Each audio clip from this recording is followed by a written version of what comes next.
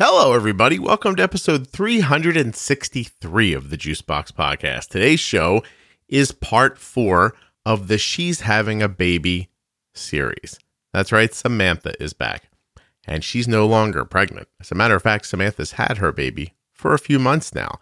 So we're here to talk about, I made a list here, hold on. We are here to talk about having the baby, sleeping, diapers, I don't know if I mean Samantha's or the baby's, the guilt about blood sugars during pregnancy. We talk about where babies pee, and I remember some stories about when my kids were little.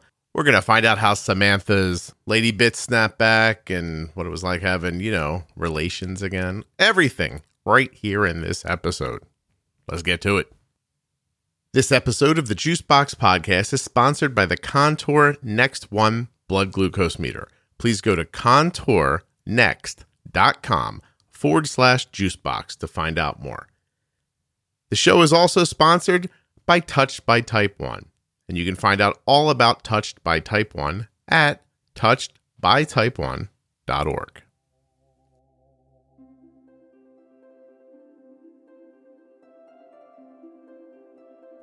Well, here we are at the end. Samantha has come on the show, talked about having a miscarriage, talked about getting pregnant again, explained what the first trimester was like, the second trimester, the third trimester, and now she's going to tell us what it's like to have a baby. Please remember that nothing you hear on the Juicebox Podcast should be considered advice, medical or otherwise. Please always consult a physician before making any changes to your healthcare plan, being bold with insulin, or pushing a baby through your hoo-ha.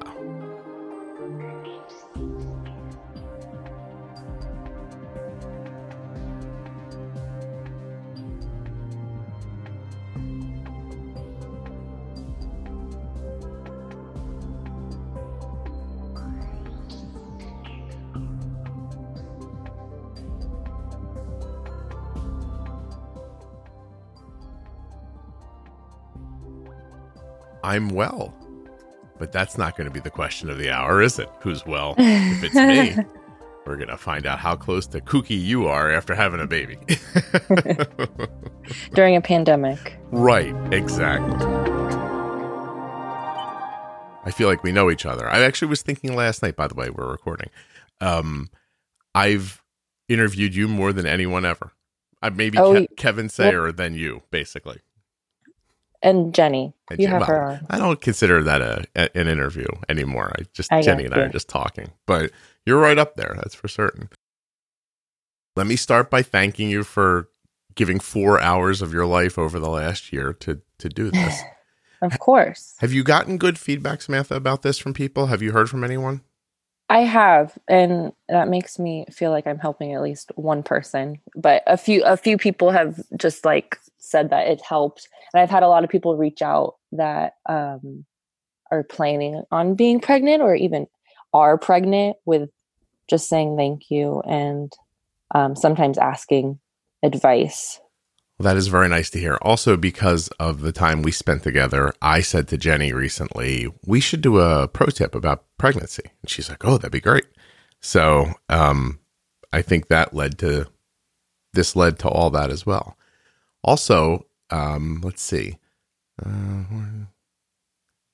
Your episodes combined have been downloaded many tens of thousands of times. So, well, that's cool. Yeah. So you're not just reaching the one person that reaches out. There's actually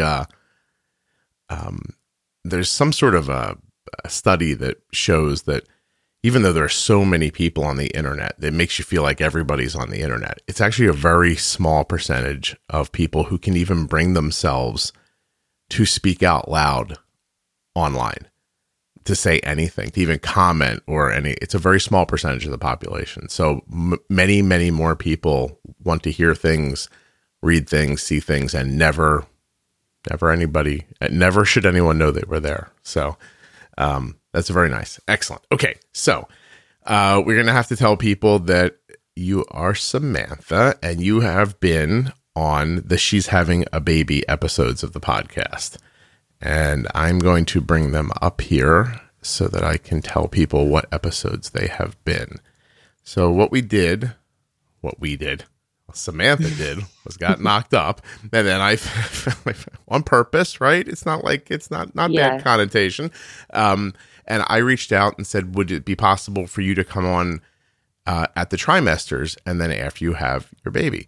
So Samantha was on episode 259, right as her first trimester ended, on episode 285 as her second trimester ended, and at 310, how close were you to having your baby? That was in February, so I was like probably 3 weeks. Not long, as I remember. Yeah. Right? We waited right till the end. And then I said, go ahead and, be a mom for a while and then come back on. So when was your son born? He was born on March 6th. March 6th. And today is June 23rd. So I will go April, May, June. And he's like 3.5, maybe months oldish, right around there. Yeah. Yes. Excellent. All right. Well, now we got to get to it, don't we?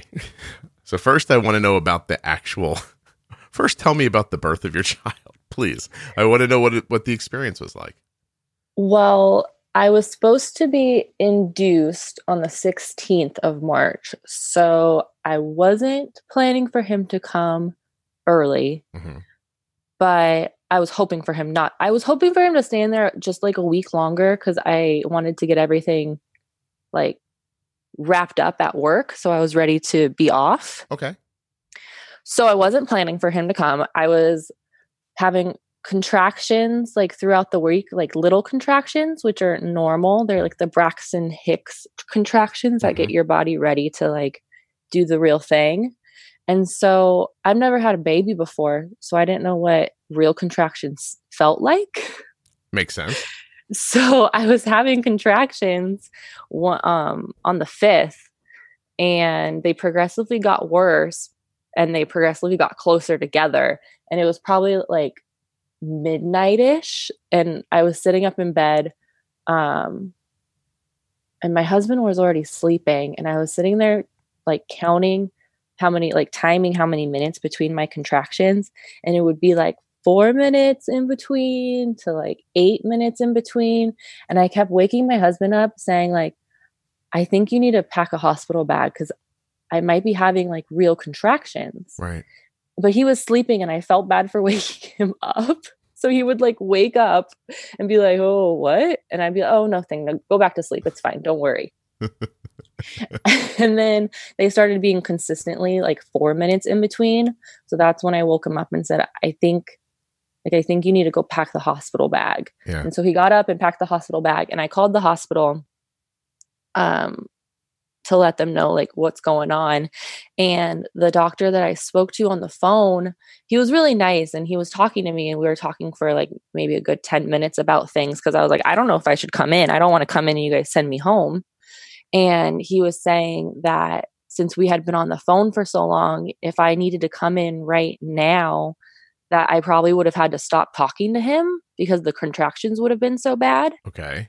And I was like, okay, but like, you don't know my pain tolerance. Like maybe they're just not bad for me. Yeah. And he was like, well, like just that's not how it works. Yeah, pretty much. Yeah. And I was like, okay, well, you're the doctor. So I got off the phone with him. He's a doctor, Samantha, with a rock solid way of figuring out if you're having a baby by if he talks to you long enough and you don't cringe. Yeah. Was he like, and is he like 100 years old or is he young? No, he was actually, he like started the medical group for the hospital here. Gotcha. for women. So older gentleman, I got you. He's older and a guy also. So never had a baby, you're saying? Yeah.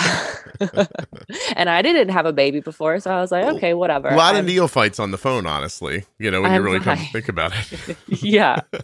So I take a shower because he told me, he's like, you're probably going to like come in today, but you probably don't need to come in like right now. So I was like, okay. So, and it's like 2 a.m. by then. So I take a shower and we take the dogs for a walk because I'm like, I think maybe we like need to go soon because I'm like, these contractions are like, they're pretty, like I could walk and I could function, but like they were uncomfortable. Yeah. So we took the dogs for a walk and then we got back to the house and we got into the car, and like we were sitting in the car, and like multiple times we are planning on going back home because I felt really bad for leaving the dogs, and I didn't want to leave them like earlier than I needed to. And I didn't want to show up at the hospital and then send me back home because I was like, that's just a waste of time. So we ended up driving to the hospital, and then we were walking up into the emergency room because we had to go through the emergency room because by then it's like 4 a.m. And we almost turned back again because I just really didn't want, like, I didn't know. And I didn't want to waste my time. And I'm like, maybe like I hear contractions are like really bad. So maybe I'm just being dramatic. I want to understand. You hear from like movies like She's Having a Baby and other things like that, or you like spoke to people who had babies? Well, yeah, like movies, but then also I know my one of my best friend's sisters, when she had her baby, like the contractions were like terrible. Maybe she was just like, a lightweight, Samantha. Maybe she just couldn't take it like you. I don't know. Now, you might be special. So, well, apparently, because when we get into the labor and delivery room, they're like talking to me, and they're like, well, the way you're acting, we're probably going to send you home, but let's see how far along you are. And so the nurse like does her thing that they do. Check your lady who. Yeah. Right. I got you. Go ahead. And she's like, oh, you're 6 centimeters dilated. If you want an epidural, we need to do it now.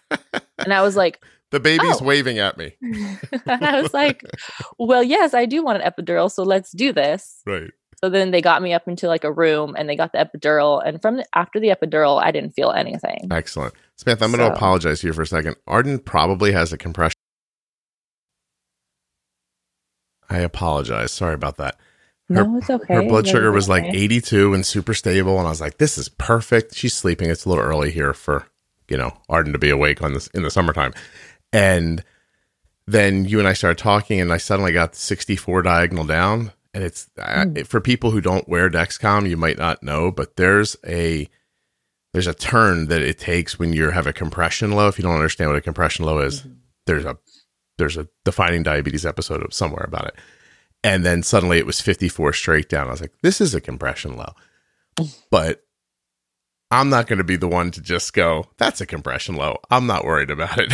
So I rolled her over and tested, and finger stick, she was 80. So anyway, okay. So when I left you, a nurse was rooting around in your private parts. She decided that it looked like the baby was making his way.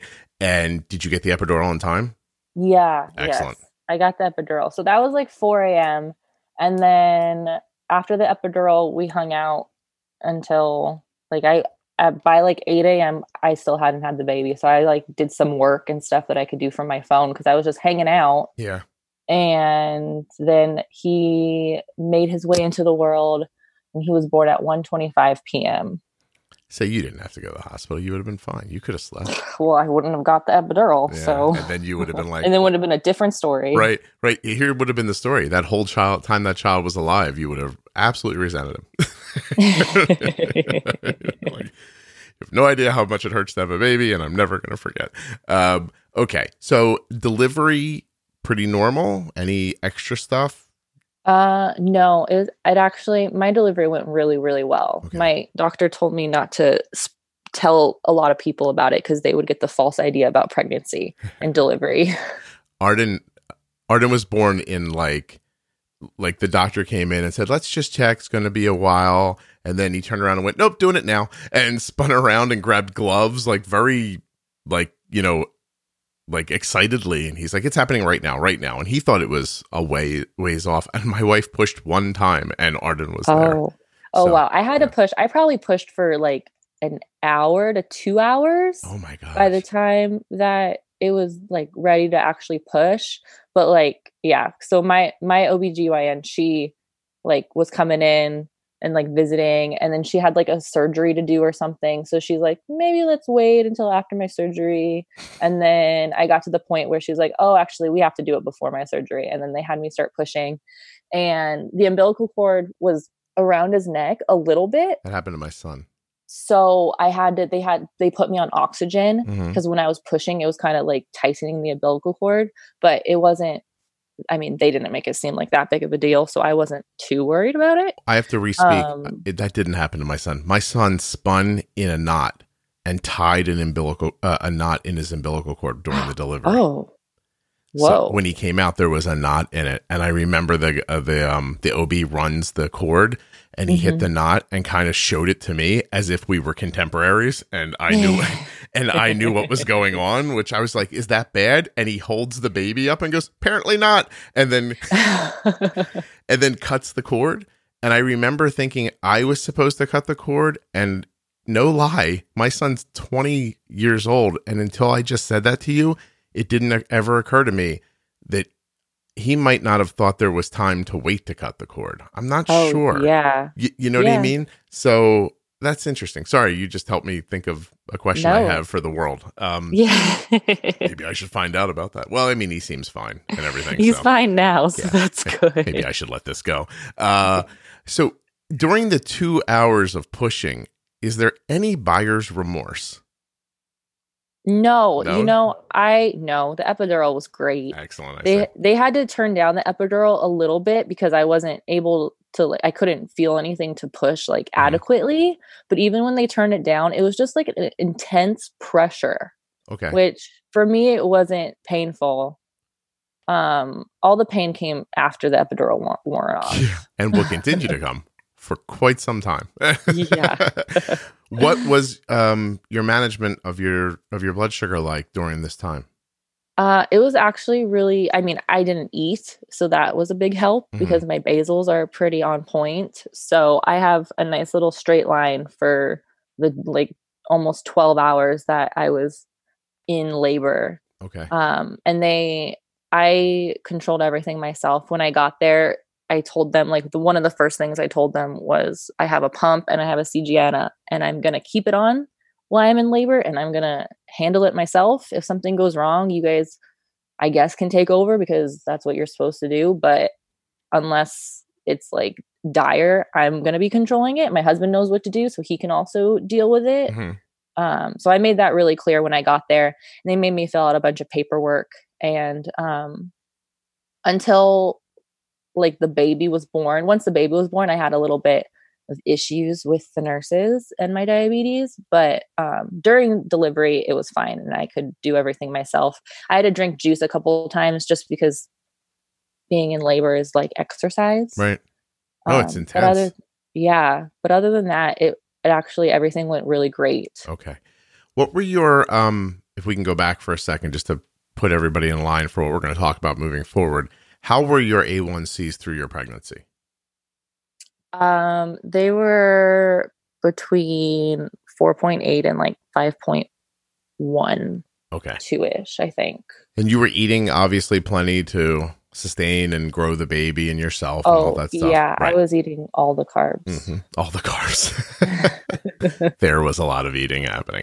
It makes you hungry making a baby. It's yeah. Did you have any weird cravings during the pregnancy that you remember anymore?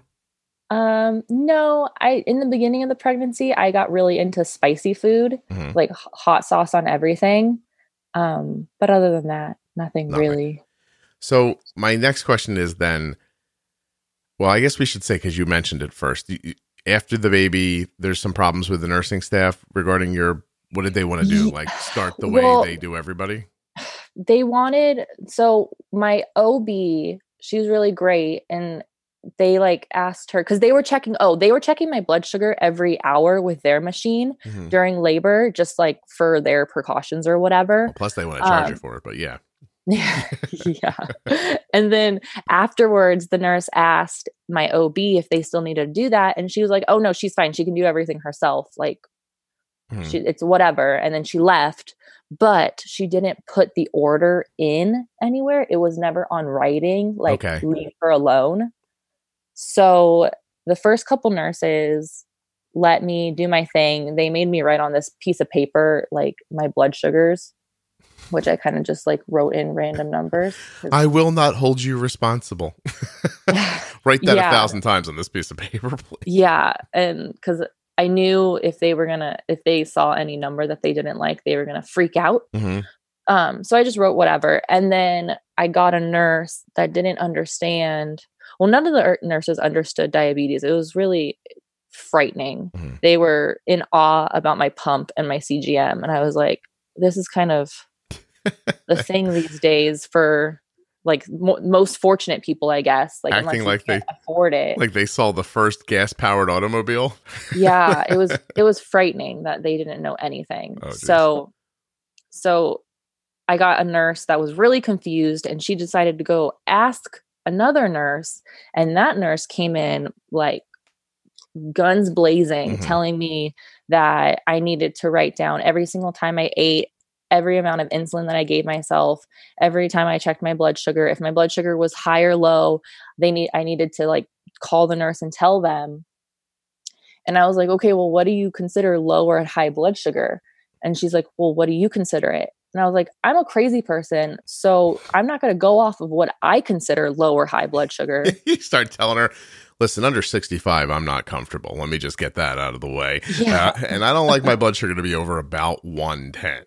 Yeah. And I'm like, I'm so like, what do you like, if you're going to tell me to do all this stuff, like, what do you want? Yeah. And I was so frustrated. I was like, and my husband, like I had to tell him to like settle down because he was getting frustrated.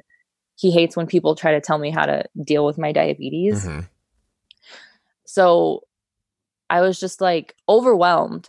And the lady left, and then my normal nurse came in, and she was like, I'm really sorry. Don't listen to her. Whatever you're doing is fine. And don't worry about it. I'm sorry. And I was like, okay. Teamwork. So that 5-minute period of time was really frustrating. But other than that, they kind of left me alone. I don't know how chauvinist this sounds or not. Hopefully it doesn't. But when anyone messes with my wife, I immediately feel like I want to go to where it's happening and lay waste to everybody. I don't even understand. That's how my husband is. It's like, I'll just show up there and we'll kill everyone and then you'll be fine again.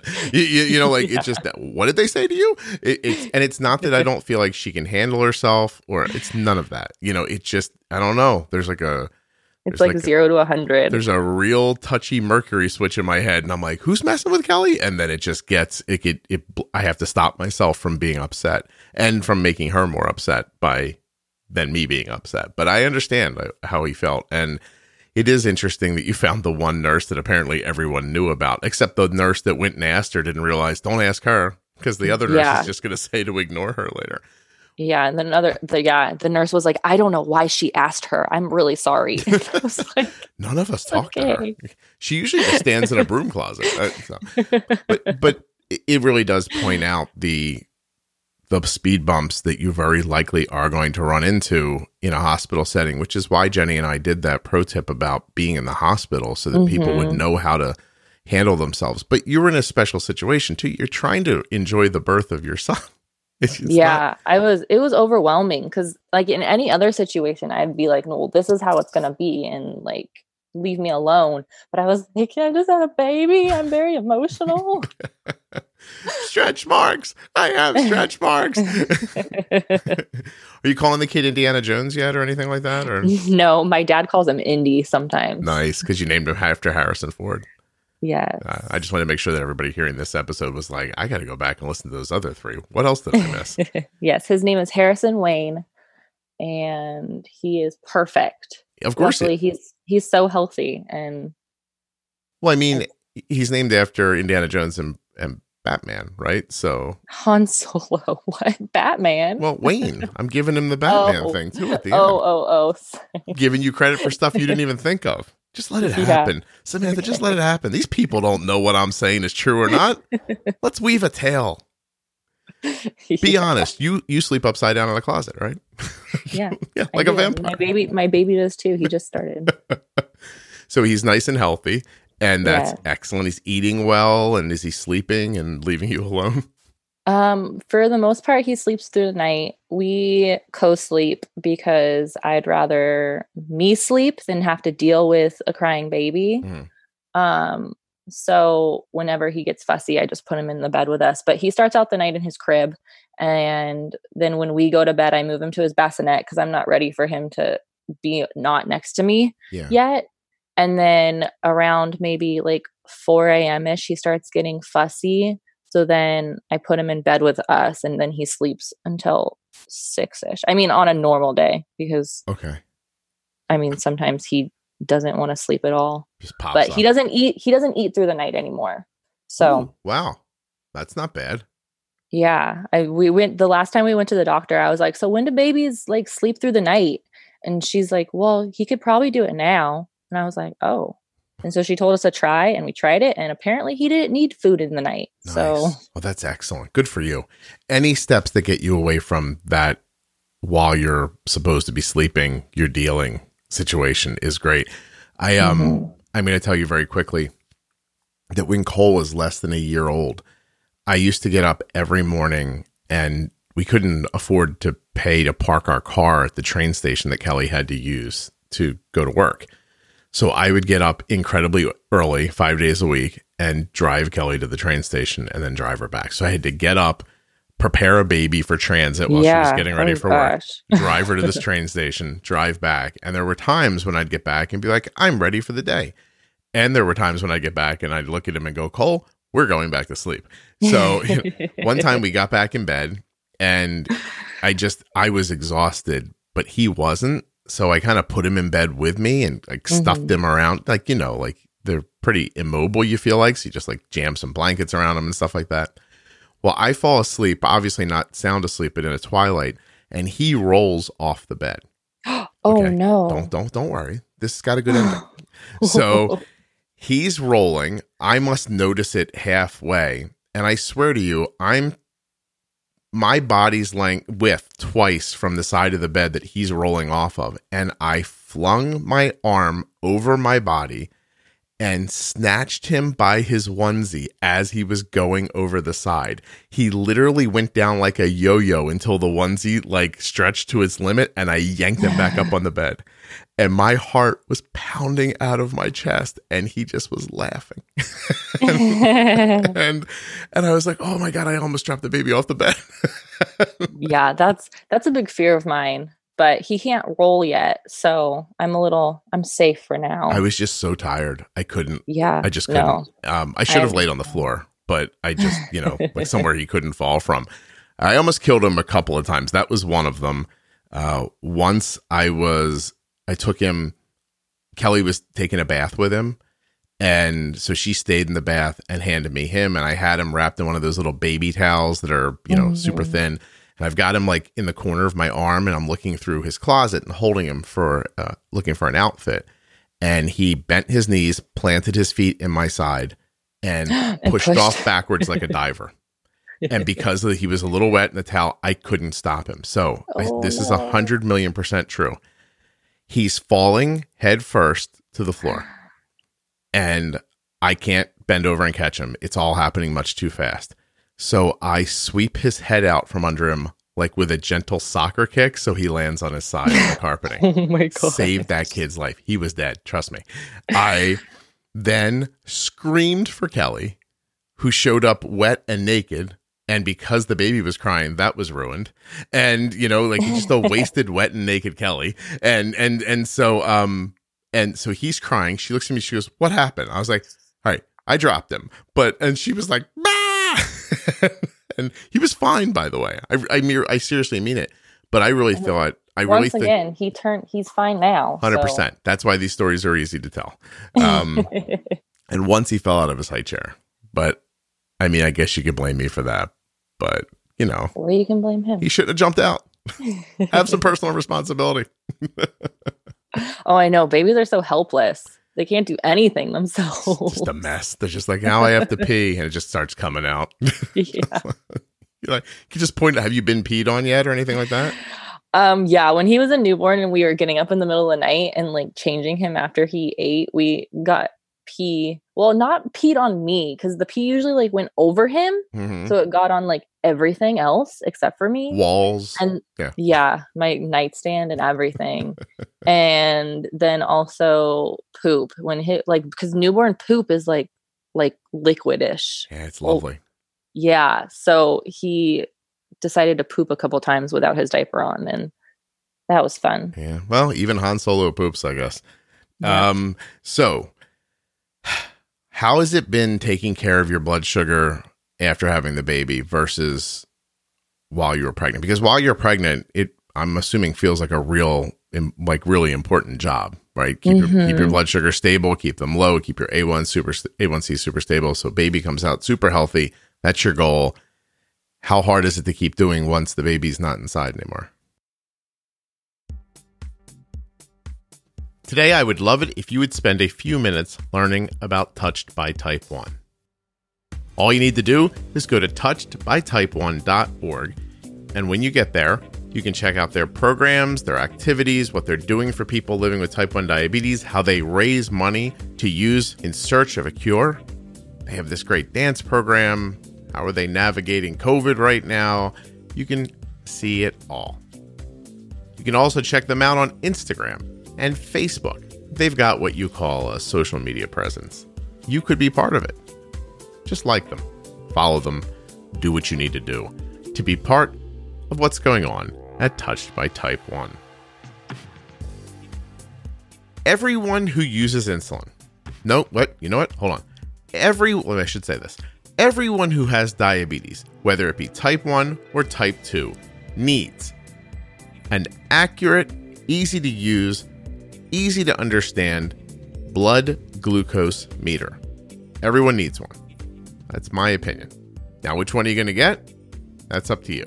But if I was you, I would check very hard. I would look extremely closely. I would take a micro view of the Contour Next One blood glucose meter. This meter deserves your consideration, your strong consideration, when you're out there buying a meter.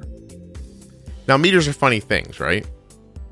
We come to think of them as just this device that the doctor gives us. Doctor says you have diabetes. Here, let me give you a prescription for a meter. Give you a meter. Some doctors hand you one out of a drawer. Some doctors are like, I got one of these in the closet. They dig behind some boxes. Is that really where you want to get your blood glucose meter from? The back of a closet? The bottom of a drawer? Just, the one that your doctor uses because why? Because the salesperson who comes in the office is really good at sales? Maybe you should end up with a meter that is incredibly accurate, easy to hold, easy to use, easy to see at nighttime, that has test strips that work. And if you should touch them, right, with the blood, you touch a test strip on the blood with the Contour Next One and you don't get enough blood, when sometimes the drop doesn't come out enough, you can go back and get it again. It doesn't waste the strip.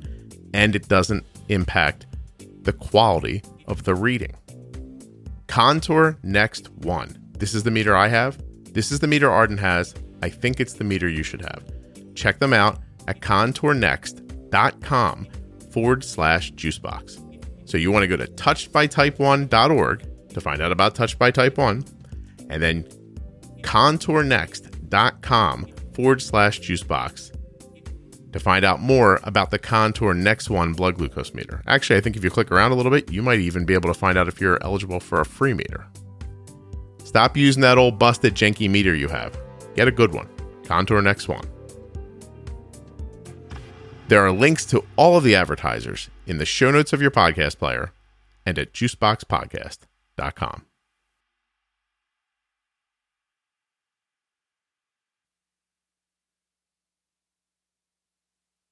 How hard is it to keep doing once the baby's not inside anymore? It's not hard. I still kept my pregnancy goals. Like, I didn't change my Dexcom alarms at all. Mm-hmm. I still try to keep my blood sugar between 80 and 120. So it's not difficult. I just think that the feelings and the reactions I have are a lot different. So when I was pregnant, if I would go over, like the number that I felt comfortable with, I would have like a mini panic attack and feel like I was hurting my baby. Just because everything that happened to us before in our first pregnancy, I was really like scarred about it and really afraid. So I would have guilt, I would have like fear, and I would like half the time I would cry if I got over 140 just because I was so afraid. Wow. And now if I go higher than I like, then it's kind of like whatever. I just like deal with it and move on. And I mean, I get frustrated if it's like a stubborn high, mm-hmm. and I get annoyed with things if I'm high for a while, or if I eat something and I don't bolus correctly for it. So then it messes me up for a couple hours. Okay. But the guilt isn't there and the fear isn't there. And that's like the biggest difference. And it's such a weight lifted off of me. It's like incredible. It's like such a different feeling. The first time I went high after having the baby, it was just, I could tell 100% the difference. You're describing, I think, how a lot of parents feel who are taking care of kids with type 1 too. Like when that number goes up, you start feeling like, oh my God, that's it. I'm killing them. I'm doing it. Yeah. You know, like it's a really palpable feeling. Like it's not pretend. It really strikes you like viscerally. Like oh and my gosh. It's intense and it's hard. And now I don't have that. And it's great. Good. Are you, I mean, I know you're trying to take good care of yourself. You're not like, wow, I can't wait to get back to an 8.5 A1C or something. Like you're not doing that, but No. Is it difficult managing the baby and yourself, especially like in those first few months overnight? I'm wondering see, your blood sugars are stable though. So my blood sugars were fine. And especially in the beginning, like, cause I was breastfeeding in the beginning. And I had always heard that breastfeeding affects your blood sugars. Mm-hmm. And I didn't have any of those issues. Like they didn't, because usually like what I hear is that breastfeeding makes your blood sugar go low. And I didn't have that issue, luckily. So even overnight, I was fine. Okay. When I did have issues, because my husband was home too, because my Harrison was born like the week before we had stay-at-home orders in California. So my husband was on paternity leave, but even after he was done with his paternity leave, he was working from home. So he was always home. And if I had issues, then he was there to help out. But I didn't really have too many issues, luckily. When I ran into issues is when my husband went back to work and was like in the office working, and I was alone with the baby because it was hard for me to take care of myself in terms of like feeding myself because my husband would always make me food. Yeah. And I would deal with the baby. And then once he was gone, like I was working and dealing with the baby, and like I would kind of just forget to feed myself. I see. So then my blood sugars were fine because I wasn't eating, but like myself was not healthy. And I'm still kind of like figuring out how to balance everything. You have to prioritize things, and that is so much easier said than done. Mm-hmm. Because diabetes is fluid and taking care of a baby is fluid too. Like it's hard to put either of those things on a strict schedule. But yeah. I mean, I'm not telling you anything you don't know, but you have to take care of yourself, or that kid's going to get raised by your dog, just so you know. Yeah. So diabetes wise, everything's been pretty fine. I'm getting more frustrated recently with it just because it's exhausting. Mm-hmm.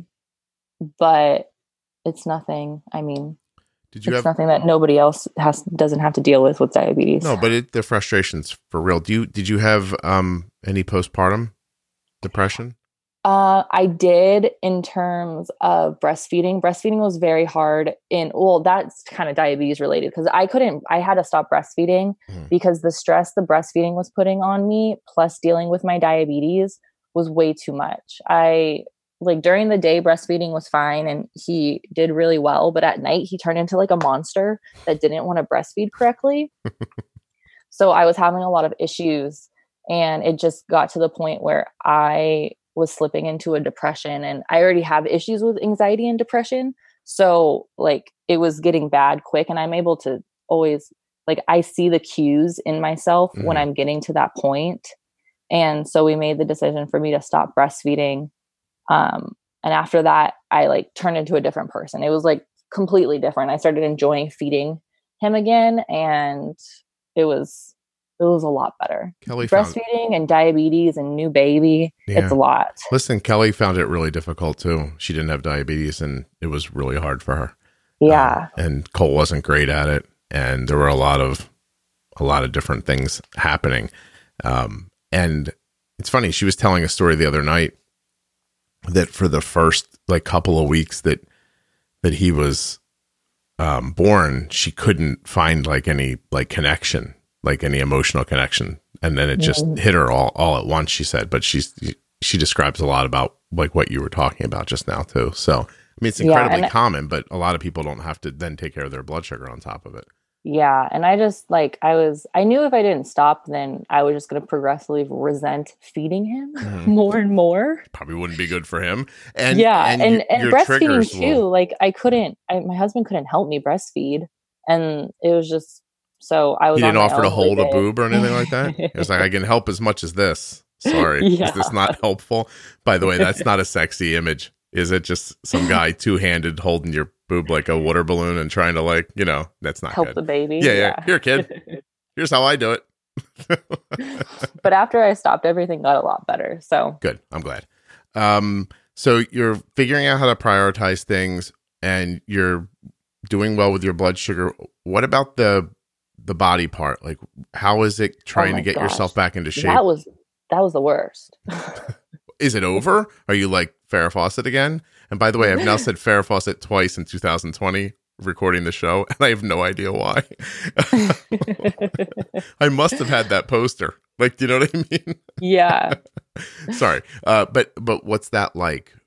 Well, it's really painful after you have a baby and all the pain meds wear off. And I don't like taking medicine just because I don't want to take, I know the Dexcom, you're able to take some kind of medicine, but I've never had luck. My Dexcom always gets wacky when I take medicine, even if it's like whatever the approved medicine is.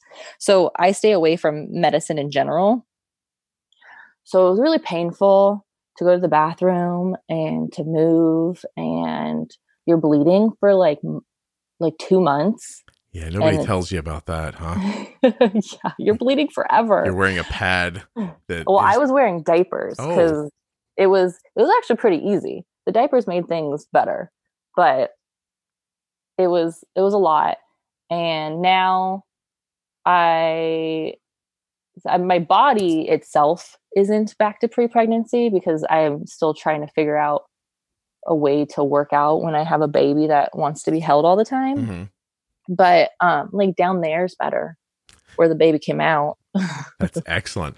I really wish I'm going to have to call this episode She's Having a Baby, something else to keep it conformed with the other ones. But I do want to call it Down There's Better where it came out. Are you back to using it for other uses? Yeah. Yeah. We waited. I think we waited 8 weeks because I was like, that's how long they say people that get C-sections should wait. So we're just going to wait that long. And we tried and it was painful. It was so painful, but we kept trying. Now it's fine. Well, what did you do? Wait until it looked like your husband was going to like chew a hole through the drywall and he's really snapping about everything. I don't understand. No, he was actually being very nice about it. He's probably screaming outside of the house, outside yelling at squirrels. Run around with your nuts. It's fine. I can't do anything with mine. He watched the baby come out, so he knew what happened down there. He saw it. He knows what went on. No, I know. I saw it too. You can't unsee it. It's an old joke, but it's pretty true. I could draw a picture right now if I had to. It's been a long time. No, well, that's obviously just reasonable. And I hate to ask this question, but were you interested in it, or were you just feeling like this is what we should do? I was scared. Yeah. I was so scared. I feel like somebody was going to stick a remote control in a place where you got shot 3 months earlier. Yeah, I was terrified. And now I'm into it, but I was terrified before. Gotcha. Did he take credit? You just have to get over that fear, and then it'll be fun again. I gotcha. It'll be fun again. Get over the fear and it'll be fun. It's funny. I didn't think of it as being a fearful thing, but I can completely wrap my head around that now that you've said it. So yeah, please. The baby is so big. And up until then, you thought that was so small. My gosh. If he would have stayed in there until I got induced, he would have been so much bigger. He was 8 pounds when he was born. And I feel like he would have just grown a lot. Come out like 3 feet tall. Yeah. Yeah. Did he have any hair when he was born? Yeah, he did. That's one of the things when they checked how far along I was like, does he have hair? And she said, yeah, I feel it. And then when I was giving birth, I don't know if this is too much information. I don't think it's going to be. Go ahead. Okay. So when I was giving birth and he was like kind of popping out, they're like, do you want to feel his head? And I was like, no, that's gross. What is wrong with you people? What do you live But with? then they had me do it anyways. It was slimy and gross and I could have done without it. But what hippie part of California do you live in, by the way? I live in Orange County. No, that's what happened. They were like, do you want all the experiences that we talk about in the magazines? Like, no, thanks. Just get it out, please. Show him to me clean, if you don't mind, too. Like, I know. They come out dirty. Yes. Yeah, it's a bit and then of a it's a couple hours until they give him like a little sponge bath. They let him crust up. And babies, and also the thing too is like I always wondered if like my baby was going to come out and I was going to think he was ugly, like most newborn babies are. Yes. And I was really worried for a second that he was not going to be a cute kid. I think my son's a pretty handsome young man, and my wife describes him at birth as a monkey that looked like his dad. And I was like, oh, I think she's just trying to be hurtful to me, but that's fine. He had a lot of hair. Like Cole had hair in places where it fell off afterwards. Oh yeah, he has a lot of hair too. Like he had, I don't know, I don't think he still has hair, but he used to have hair on his shoulders. He has hair on his ears. He was a very hairy baby, and he was very brown when he was first born. Like my husband is half Mexican, and he like got all of the Mexican genes, and I was like, holy crap, this kid is not going to look like me at all. Oh wow, that's you were just like, oh, fine, it'll just be. People will think we adopted it. It's no big deal. And hey, any chance, since we're going through the whole thing, did you poop during the delivery? No, Good I did for not. you. Way to hold it together. Good job.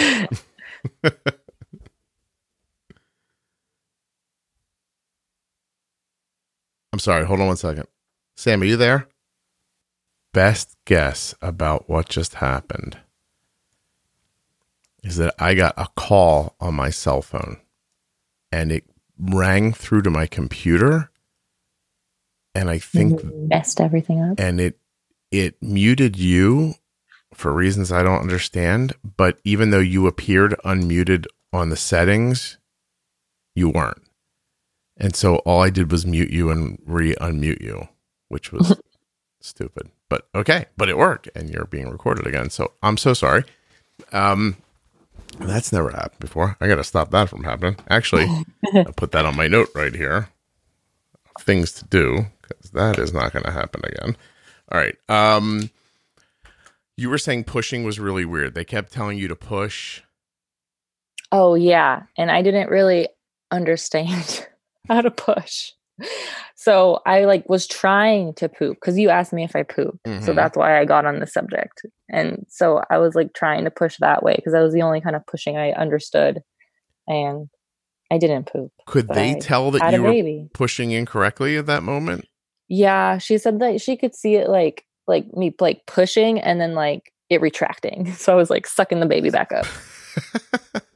Honey, it's going to stay in there forever if we do it like this. So, can you describe what pushing is like? Is it more from like your abdomen or? Yeah. I think, it's like you're pooping, I guess.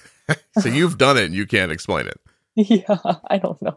Gotcha. I don't think I'd have the same issue if I ever had to do it again. Are we just lucky the baby's even here, is what you're saying? Yeah. He's not 4 months old inside your stomach right now, which I don't think technically is possible. But so you just said, if I ever did it again, have you had that conversation? I don't think we're going to be, I don't plan on having another baby. Just because of what happened with the first pregnancy and then this pregnancy went so well and how stressful it is to have diabetes and be pregnant. Mm-hmm. And how like wonderful Harrison is. I don't need to like be greedy and have another one. That's it. One's enough. Yeah. And also I don't think like I love him so much and I don't want to have to divide my time. Yeah, that's hard. It really actually is incredibly difficult. And when you're parenting one person and they have different, needs and mm-hmm. personality traits, and then there's another one. So you do one thing for one because that's the thing they need. And then the other one's like, why do you do that for them? I'm like, well, you don't need that thing. You have other things you need. and we do those things for you, and it's all very, it's exhausting. Like it really is. Yeah. And so I just want to put all my energy into him, and then he'll grow up, and then my husband and I will still be young when he's older. So then we can go like do stuff, That's a really nice way to think about it. I am older than you. So what I think is when my children grow up, hopefully one of them can afford to buy an apartment for me. My wife's obviously going to kick me out of here at some point. And, how long is she going to put up with this? It can't be much longer. And then I need one of the kids to foot the bill for a while. That's what I'm thinking. And then you have two chances. If one of them won't do it, hopefully the other one will. No, if one bails, they'll set up a fortress around. They'll be like, look, he said no, she said no. I don't see why I should break the trend. But honestly, one of the things that you find yourself worried about as they get older is, I guess if you like them, is that they're going to go somewhere. Like it might be college or to work or, anywhere in between those ideas, and they could resettle somewhere else. Mm-hmm. And so as you're getting older and you realize your home was great for raising children, but it might not be great for when you're 65, you think maybe we need to leave this house and go somewhere else, or, but how do we move not knowing where they're going to land? Yeah, that's true. And then you have more than one, and you start thinking about, well, can we wait till they both get somewhere and then just find a central point between them? Right. What if they settle in different places? Yeah. See? Bastards. They probably will, right? And so how do you split the difference to be able to still see them? And then there's this small part of you in the back of your head that realizes, I don't see my mom that often. And I'm probably not going to see these kids as often as I think I'm going to when they get older. And it's very, it's disheartening. At some point, it feels like you were alive to get them to, I don't know. The point where they can live their life. Right. But, I know. And every time I have to not last night, the night before last night, Harrison was being really fussy and he just didn't want to sleep in his crib. And usually he goes to bed at 8:00, and my husband and I stay up until maybe 10-ish or however long I can make it. Crazy people. To hang out and watch TV and stuff. And the night before last, Harrison didn't want to sleep in his crib at all. So I told my husband, I was like, I just need to go to bed with him. I'm sorry, you're going to have to eat dinner yourself, and I'm going to go upstairs. And I told him, I was like, well, one day he's not going to need us at all, pretty much. Yeah. So this is only a chapter that they're this needy. And I mean, they'll grow up and still need us. But if he needs me to go lay in bed with him and sleep with him so he can sleep, then I'm going to do it. There's this, it'll actually happen a little sooner than you think. There's this moment when they're in their, 13-ish range, where they just want to be by themselves a little bit. Mm-hmm. And then they're in the house, but you don't see them. Hold on one second. Excuse me. And that's even bizarre. It's a really weird feeling that they're here, but they're not with you. Yeah. And so then you kind of feels like that every step of it is to help you emotionally distance yourself so that you don't lose your mind when they just go to college. Yeah. And still, I just cried for 40 minutes driving home from my son's college when I dropped him off. It got embarrassing at one point. And it was completely uncontrollable. I was just like, why did we let him go? This doesn't make any sense. He was okay where he was. Even though I felt like I put him in a good place and he was going to have success, which 2 years later has proven to be true so far. Mm-hmm. Even during this Corona thing, he's now been home for a block of time. We didn't expect to have him home. And that that's even a strange feeling, because you look at him and you're like, he's missing out on something that I want him to have, but I'm so happy he's here. It's hard. Yeah. It's hard for me to care about it, that he's missing out on it. And that's somewhere in there is a lesson that I really would probably be willing to restrict his growth to have him near me. Right? That's how strongly I feel about him. So maybe you'll grow up and he'll just be a real dick and you'll just be like, hey, whatever, go to college. I don't care. Yeah. That'd be the end. Hopefully not, but it's possible. Listen, I don't think I was terrific when I was a young man. I don't know that my mom was all broken up every time I walked out of the house. I'll be like, oh, thank God he's gone again. But no, it's very exciting. I'm super happy for you. Built yourself a family and things are going well.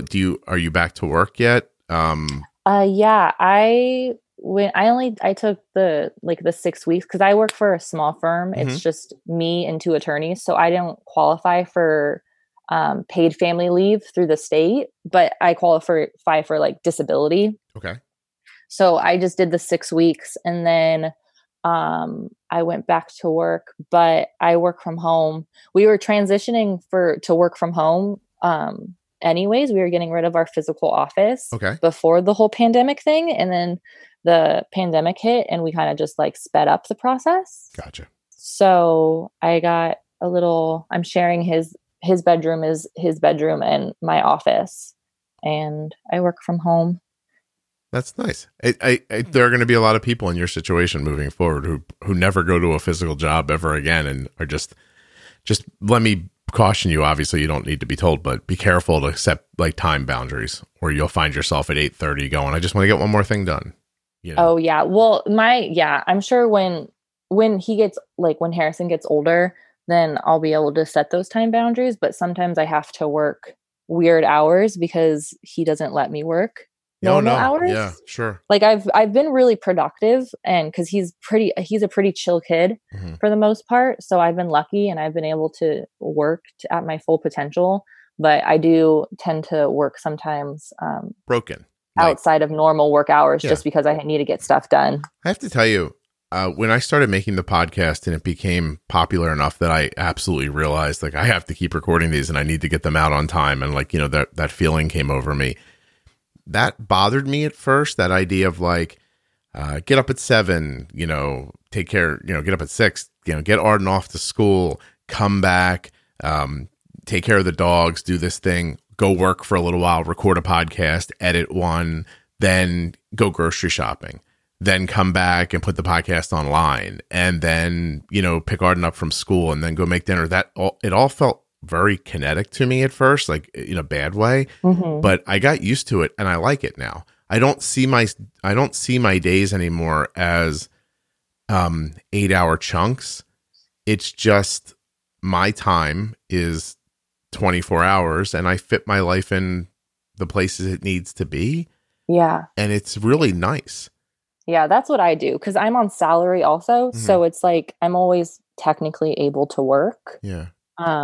So I just kind of, if I'm not able to work most of the day because Harrison needs me, then I work after he goes to bed, or I work some on the weekends. And I mean, it works for me because I can I know how to prioritize when something's important for work and when something's not important for work. Yeah. So I'm not going to be doing non-important things when I could be hanging out with my husband. I just had to get rid of the idea that a completionist idea, I started something, I need to finish it. I needed to be able to say, I've edited 3/4 of this and it doesn't matter if I finish it an hour from now or in the next 15 minutes. So I'll go do this next thing that needs to be done now.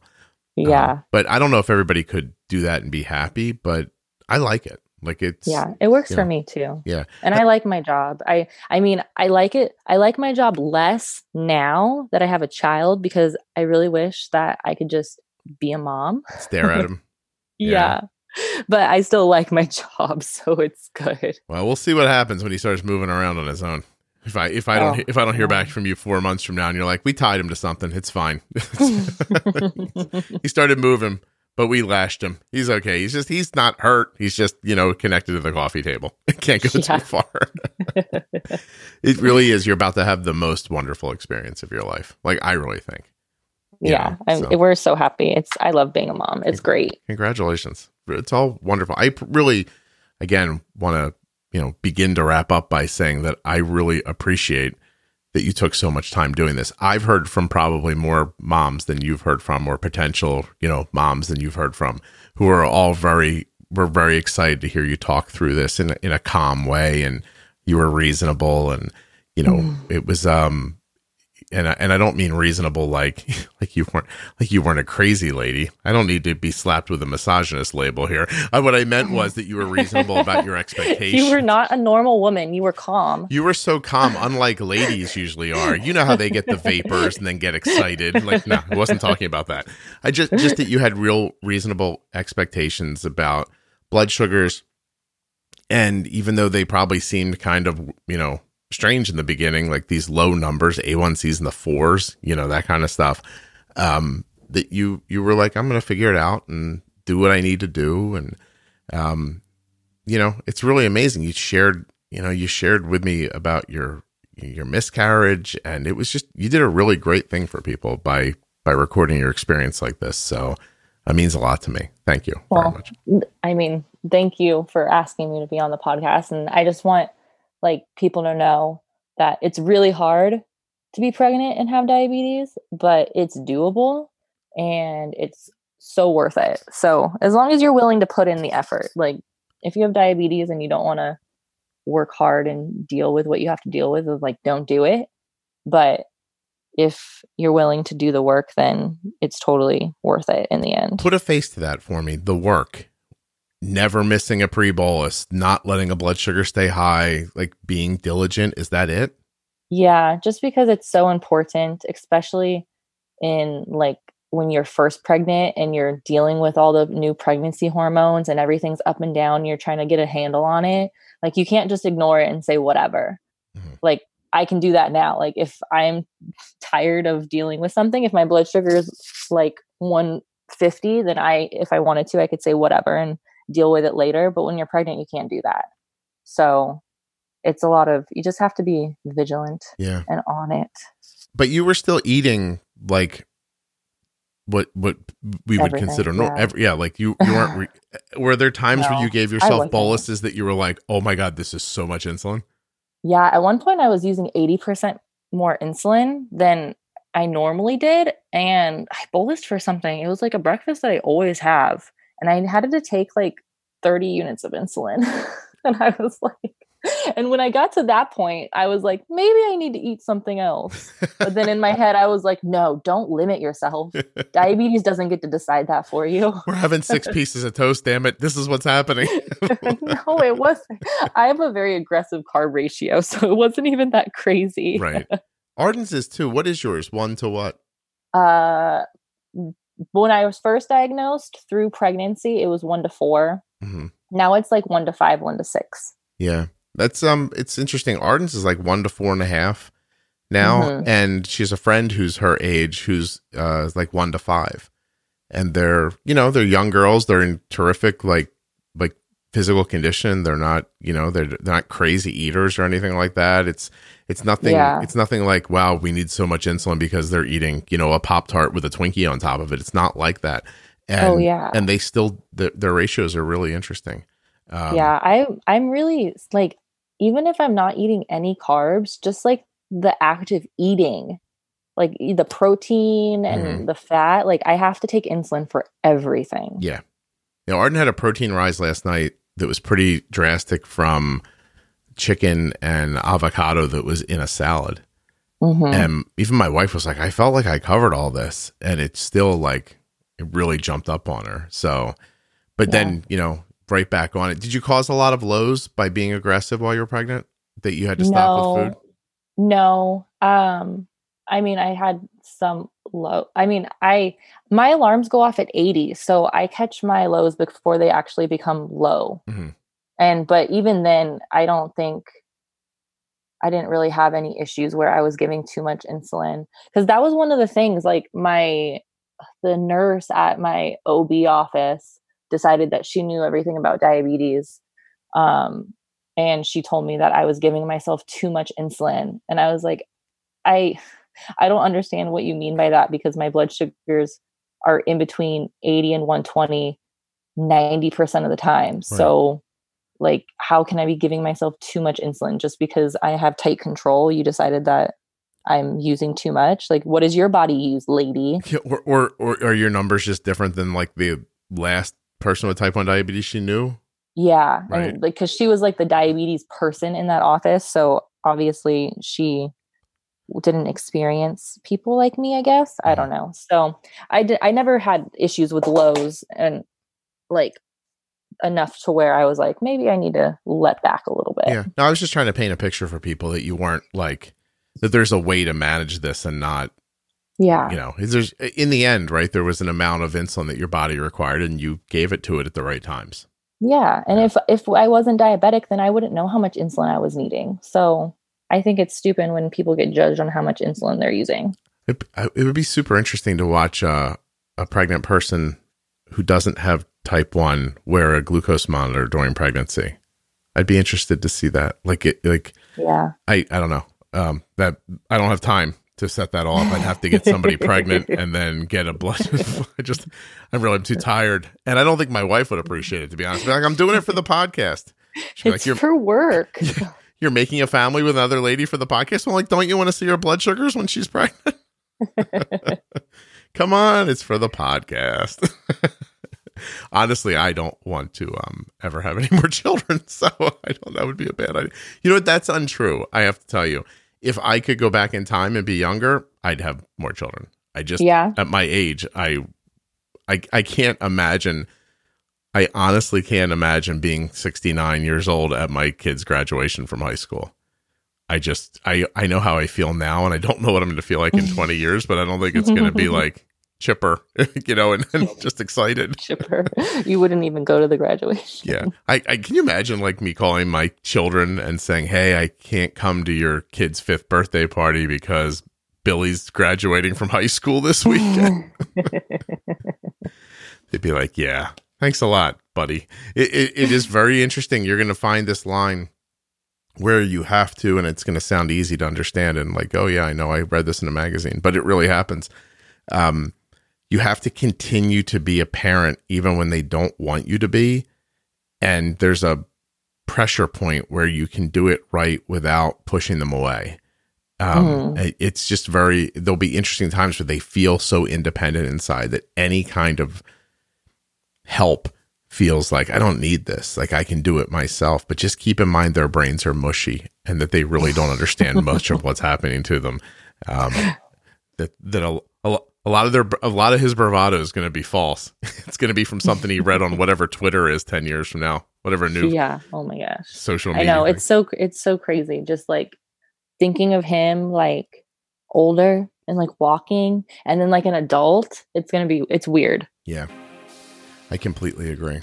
Well, I really appreciate this. I want to ask you about something that I don't want to be on the podcast, so I'm going to say goodbye to you, and then I'm going to ask you to hold on for 1 second. Okay. Again, thank you so much. Oh my God, just have the greatest life. Thank you.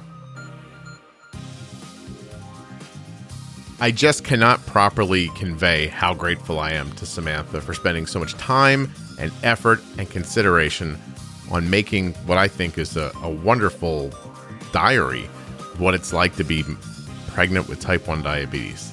She's just been very brave throughout the entire thing, super honest, and I think the podcast is better for her time spent here. So thank you very much, Samantha, and of course to your husband and your new baby, Harrison. We all wish you just the greatest life.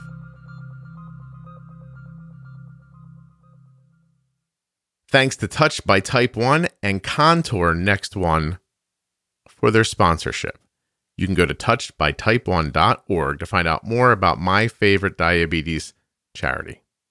And contournext.com/juicebox to take a good hard look at the Contour Next One blood glucose meter. When you support the sponsors, you support the podcast. When you support the podcast, you get more free stuff like juiceboxdocs.com and diabetesprotip.com. So all of the Diabetes Pro Tip episodes are right there at diabetesprotip.com. If you don't want to pick through your podcast player, or if you're trying to share it with a friend or someone you met online, and it's hard to, go into the podcast app, go back to episode 210. If you don't want to do all that, diabetesprotip.com. And Juicebox Docs is just growing every day. As a matter of fact, no lie, hand to God, as they say, I have 2 entries right here in my email to add.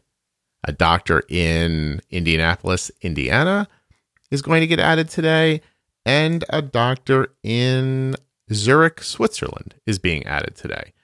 So what we've got at juiceboxdocs.com is an ever-growing list of fantastic medical support for people living with type 1 diabetes. And every entry at juiceboxdocs.com comes from you, the listeners of the podcast. Check it out. This is sort of a background thing, but I just made the statement, when you support the sponsors, you support the show. There are a lot of costs that are involved with running a podcast and a blog and everything, stuff you don't know about and you don't have to be concerned about it. Things you would never know about. I had to pay someone recently to just move my what am I? I don't even know how to explain it. I'm so not good at it that I had to obviously hire someone to do something. And the long and the short of it is that when I started my blog, it was at ardensday.com. But Juicebox Podcast has, eclipsed Ardens Day. So we were using redirect links. Like if you typed in juiceboxpodcast.com, it went through a redirect and then it went to a sub page on Ardens Day. And anyway, it's confusing and it's not good.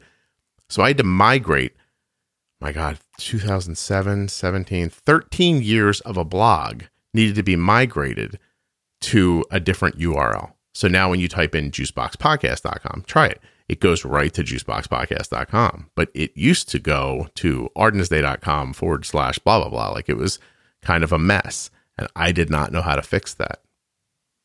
But somebody did. And that somebody, is really smart and talented and needed to be compensated for their work. And no lie, because you visit the sponsors, I was able to pay that person to do that little back end thing that might not seem like a big deal to you, but trust me, it's going to make everything much better for everyone. So thank you for supporting the sponsors. All of them. Any of them. Whichever ones are like striking your fancy, check them out. If you just want to check the link out and look around, that's cool. Share it with somebody else. Really helpful. And since I'm on my little soapbox here about what's helpful, don't forget to share the show with someone else. That's the biggest thing. Seriously. If you're enjoying the Juicebox podcast, share it with someone else who you think may enjoy it too. If it's helped you, maybe it'll help someone else. I really appreciate it when that happens. It's the only way the podcast can grow. And it is growing by leaps and bounds. Oh my gosh. It just really is. I've babbled on enough. This is the end.